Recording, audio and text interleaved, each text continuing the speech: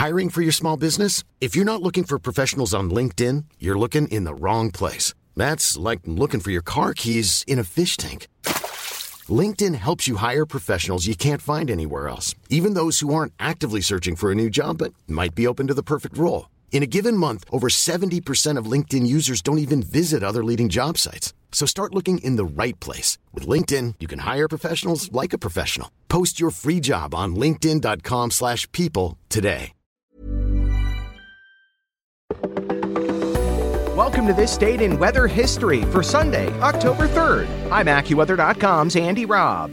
Like everyone else, Benjamin Franklin was affected by the weather, but unlike most people of his time, he tried to explain the reasons for various weather-related phenomena and even discovered some ways to predict the weather.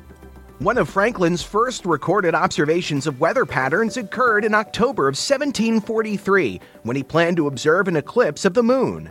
As Franklin prepared to watch the eclipse in Philadelphia, a storm moved in and clouds obscured the moon. Later, he learned that people in Boston, hundreds of miles northeast of Philadelphia, were able to see the eclipse because the storm didn't arrive there until several hours after the eclipse.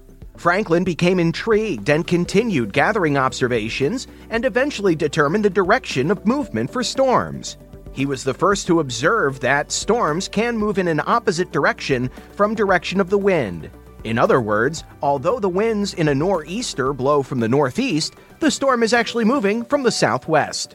In trying to explain how this weather pattern worked, Franklin accurately theorized about the existence of high and low pressure and proposed one of the first correct climate-related phenomena throughout his life.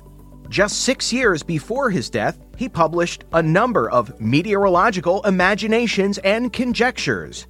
For example, he was puzzled that hail and ice could occur in the summertime. While having no way to test his ideas, he correctly deduced that the upper atmosphere was much colder than the air below it. Moist air flowing into the upper atmosphere could produce ice that could fall to Earth before it melted.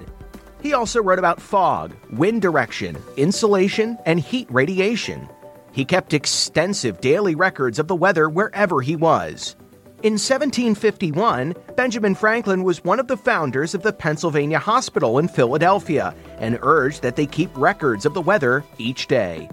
On October 3rd, 1769, it was recorded that snow fell in Philadelphia and covered the ground and buildings.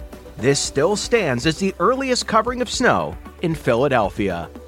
And that's what happened on October 3rd. Be sure to tune in tomorrow for a brand new episode and find out what happened on this date in weather history.